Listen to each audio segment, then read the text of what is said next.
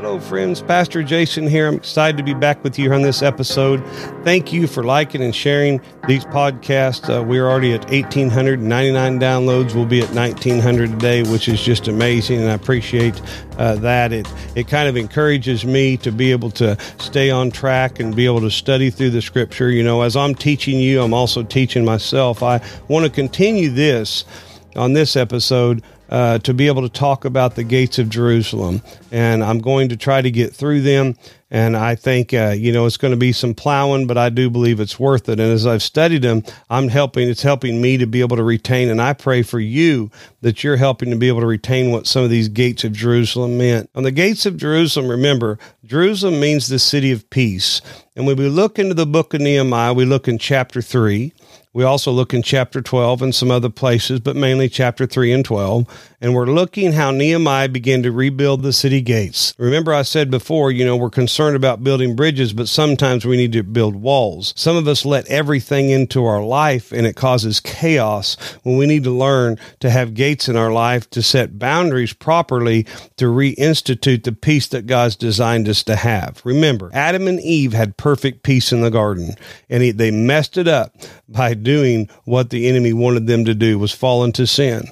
So by that happening, them being our great-great-great-great-grandfather and grandmother, if you will, they imputed sin into us. As a human being, we have a sin nature. And our whole goal of this Christian walk is to find peace with God again. And when Jesus died on the cross, he gave us the perfect peace of God, to where the veil in the temple was rent, because God and man was separated. There was an enmity against God and man. God was judgeful to man.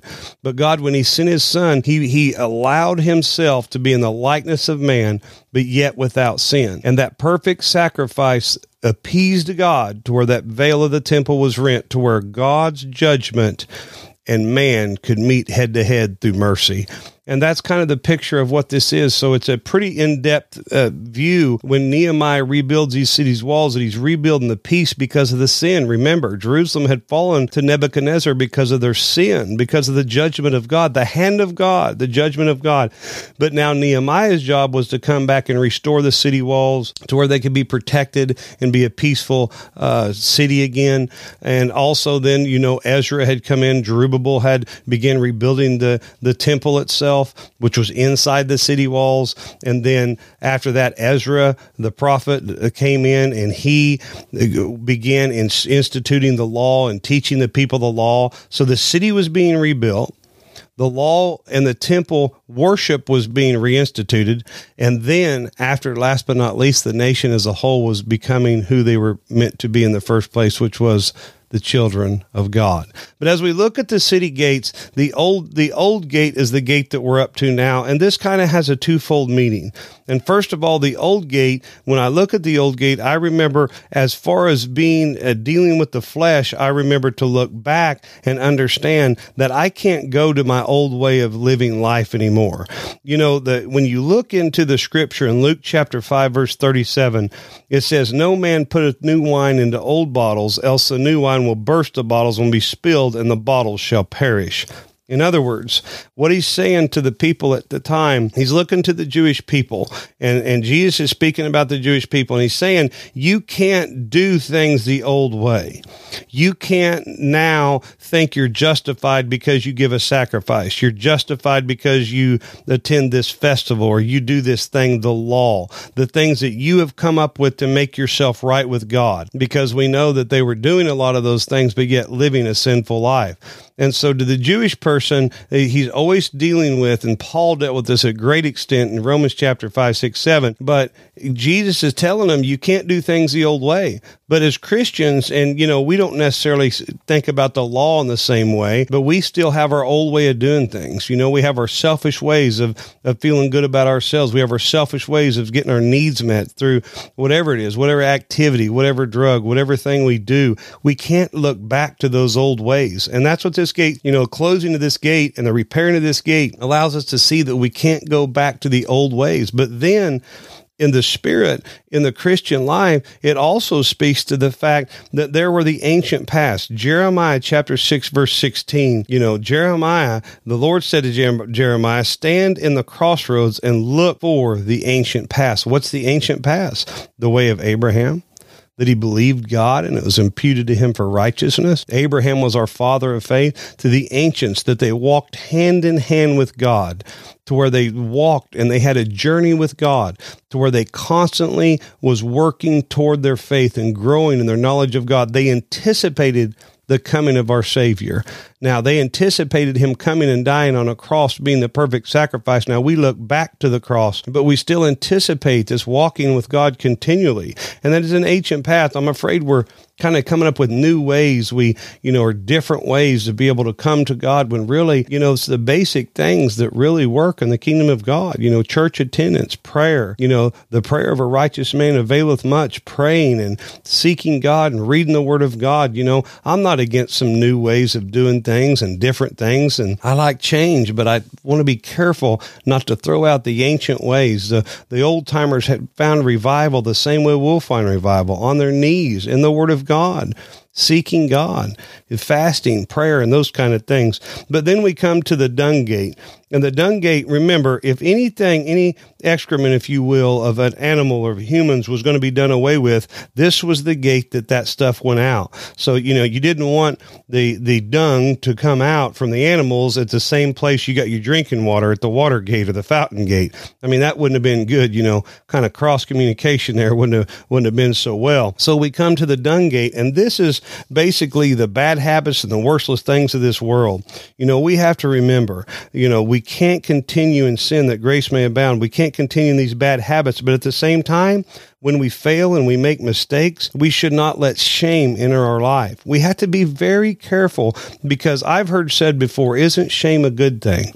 Well, no. Let me just answer it shortly. No, because when I think of shame, as far as being in counseling, I think of toxic shame, and shame is never good. Shame will lead you to feeling worthless, no good, and it'll lead you to just acting like a sinner. The Bible says, so man thinks in his heart, so is he. I don't want to think that I'm shameful. I want to think that I'm a child of God. I'm fearfully and wonderfully made. Those are the thoughts that I want to have going on in my mind and in my heart, because I don't want it to lead me to addiction. Shame itself leads to addiction. And we have to be careful. And I mean addiction I'm not just talking about drugs and alcohol. I'm talking about overspending. I'm talking about overeating. I'm talking about things, the sins that we don't talk about as much in the church. I mean, it'll lead to us needing that, because shame actually damages the mind, damages the brain, and defeats us to where we feel like, well, we're in a prison, we're just no good. Well, if you're in a prison, you will act like a prisoner, right? I mean, a heathen. So the dung gate was a way to get rid of to make sure we're not continuing in old bad habits, but also at the same time that God took our shame. Romans 8:1 says that we do not have to live under condemnation. There is now, therefore, no condemnation who walk after the Spirit, not in the flesh. For them who walk after the Spirit, not in the flesh, we don't have to be condemned anymore. Praise God. There's no condemnation. And we have to remember, when we're rebuilding this gate in our lives, that we do not have to have toxic shame in our life, because it'll lead us to destruction. I'm a believer in, let's teach people that they're a child of God, that God favors them and blesses them. Not that I know he judges sin, and I know we need to get the sin out of our life, but I think we need to move on from there. I think we need to remind people who they are in Christ. They've spent their whole life, knowing that they're no good, knowing that the enemy's been putting shame on them. Remember, we're under the curse. If we're not in Christ, we're under the curse. And when you're under the curse, you're in the devil's playground, and he's speaking words into your life. That's how it works. But then we pass from the dung gate to the water gate. Of course, we know the water gate is the word of God. It is the thing of God that blesses us, that helps us. That's what I tell people. Don't be thinking you can live your life without the nourishment of the word of God. It's the water gate. It's the thing after salvation you need to use as your meal. Remember what Jesus said to the devil. Man shall not live by bread alone. The devil tempted Christ 3 times in the wilderness. He said, man shall not live by bread alone, but by every word that proceeds out of the mouth of God. I know people that try to walk with God, and hear me, friends, I've made this mistake too, but I'm telling you, they try to walk with God and they say they've tried, but they never open the scripture and they never dedicate themselves to the word of God. Friends, I'm telling you, you get into the word of God, you embrace the word of God, you say, God, help me to understand this scripture, and you read it and you make it a regimen, a daily diet, you will grow in Christ. If you are saved, you will grow in Christ. And by the way, if you're not saved, you are to read the word of God anyway, because if you read the word of God will get into you and you'll understand the things of God. I know people that's been born again just by beginning to read the scripture. God begins to talk to them through the scriptures. God talks to people in many different ways, but he uses scripture mostly to talk to people. But then we pass that gate, the water gate, now to the horse gate.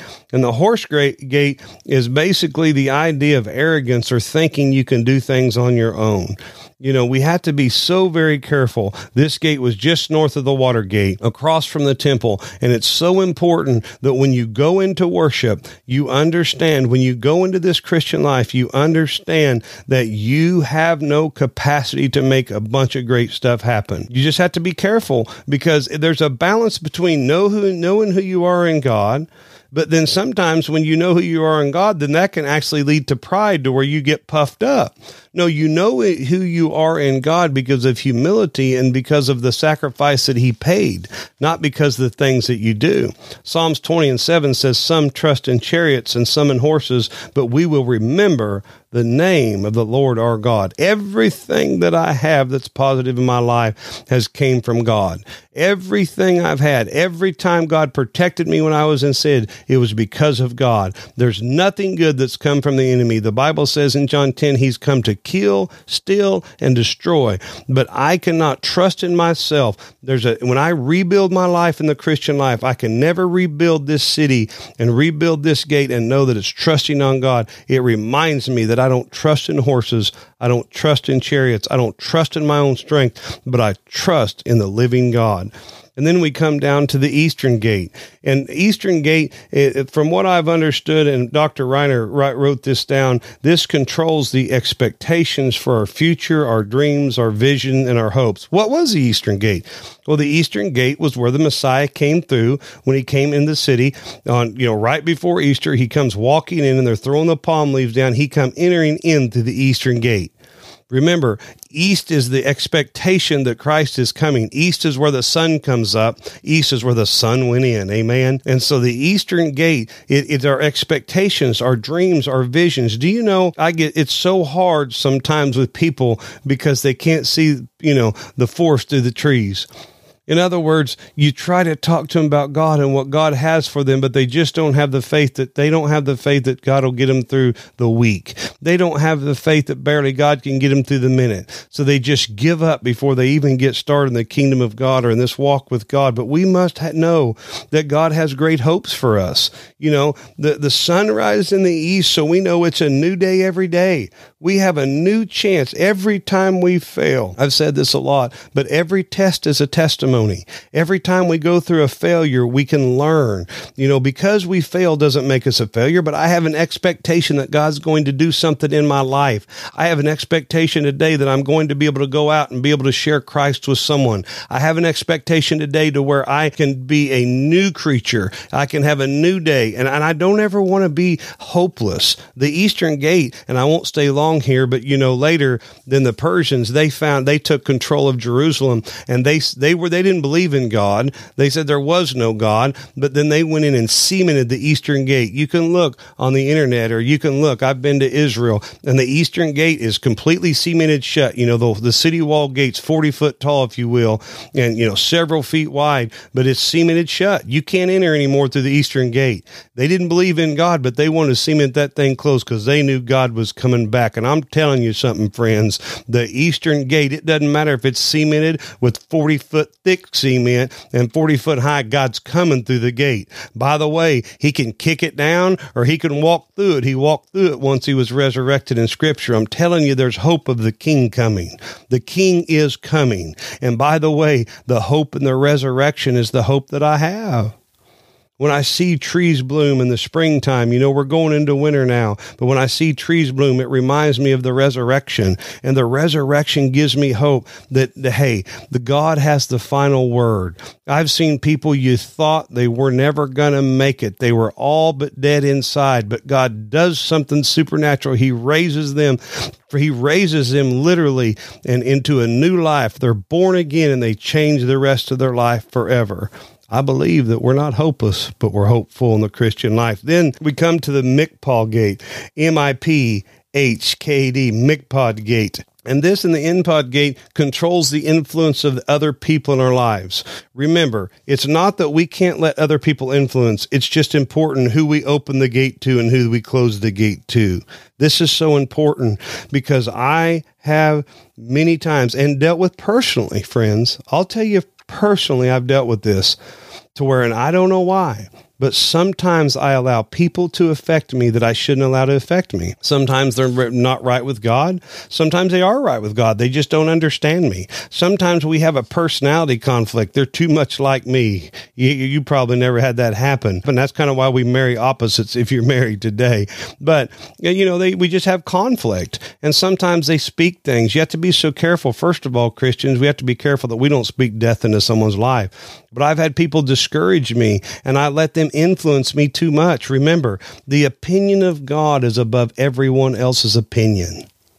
Let me say it again. The opinion of God is above everyone else's opinion.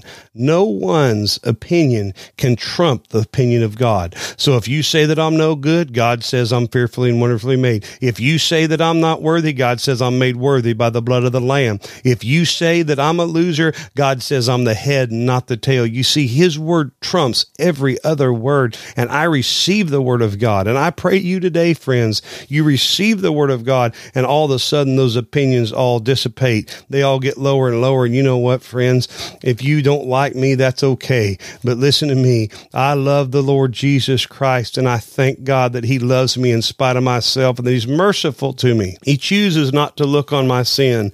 And when we look at this, we have to remember James chapter 3:17 says, "But the wisdom that is from above is pure, then peaceable, then gentle, and easy to entreated, full of mercy and good fruits, without partiality and without hypocrisy."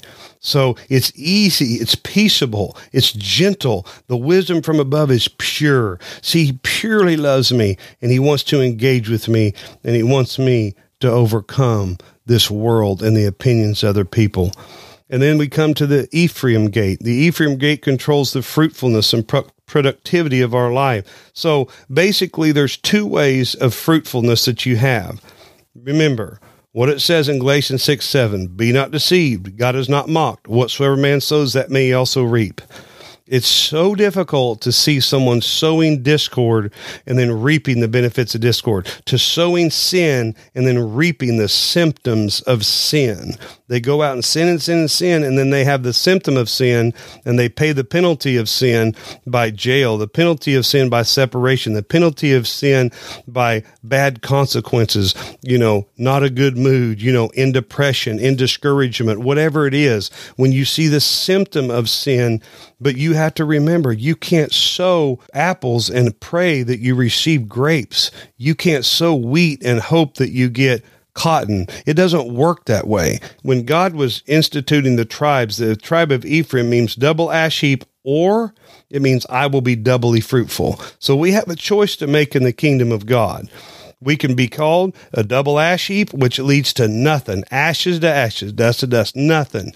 It is just ash. Or we can be doubly fruitful. I believe it's a choice we make in our life according to the choice we make to serve God on a daily basis. And then last but not least, we come to the prison gate, friends, and we're going to get through this. The prison gate is the thing that controls the things in our lives that lead to bondages and addictions and things like that. But also, I think this also has a twofold meaning. You remember, I thank God that, yes, I have sin in my life, but I'm not controlled by sin anymore. If we are in this world, we are controlled by sin. We are under the curse. We are under a selfish sin nature. We're controlled by it. It doesn't matter. You may not drink, chew, or hang around like girls would do, but I'm telling you, if you're not saved today, if you're not born again, you are controlled by a selfish desire to try to self-promote and try to be somebody within your own self. You're a selfish person if you don't depend on God. Let's put it that way. But listen, friends, if we're a saved person, we can stand. The Nehemiah in chapter 12, the children of Israel marched around the city and they stood in this prison gate. If you have another translation, it'll say the gate of the guard. But they stood in this gate and they shouted and they praised God. And the Bible says that they heard the children of Israel from afar off. Why do you think they did that? Because I believe they looked and they stood in the prison gate and knew we were under bondage. See, the children of Israel had been in captivity from King Nebuchadnezzar for 70 years. Now, friends, that's a big sentence.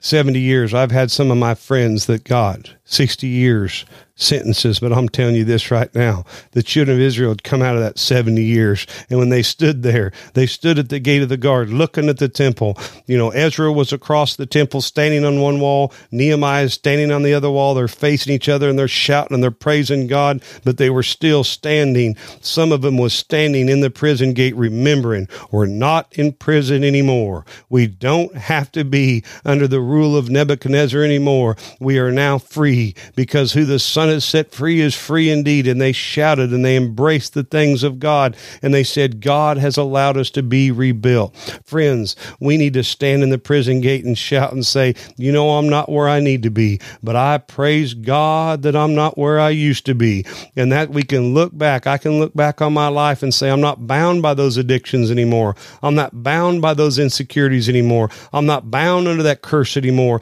And I can stand there. And friends, that's what keeps me from allowing things in my life today, because when I stand there and look back on the past, I never regretted serving Christ. I began serving Christ at 29, and I never regretted serving him. I just wish I'd have done it sooner. But when I look back, God helped me never to let anything in my life that binds me like a prison. That's a prison of unforgiveness. It's a prison of self-righteousness. It's a prison of bad behaviors and bad habits. I can't let them into my life. I've worked too hard to get where I am, and I don't want anything else coming in my life. Friend, I hope this word's been good to you. That gets us through the gates in Nehemiah's time, and there's so much to study there and so much more to talk about. You know, I just want to encourage you. You know, the scripture says in 2 Timothy 2:22, flee also the youthful lust, but follow righteousness, faith, charity, peace with them that call on the Lord out of a pure heart. And that's really the final scripture that in 2 Timothy I want to leave you with. Flee the youthful lust, but follow righteousness, faith, charity, peace with them that call on the Lord out of a pure heart. Have a pure heart today, my friends. Your city will be rebuilt. You'll see God do some great things. You'll see him take a pile of ashes and turn them into a fruitful life. But most of all, one day, you'll stand before an all-sufficient God. He'll say to you, welcome in, thou good and faithful servant. Friends, until next time, have a great and wonderful week. God bless.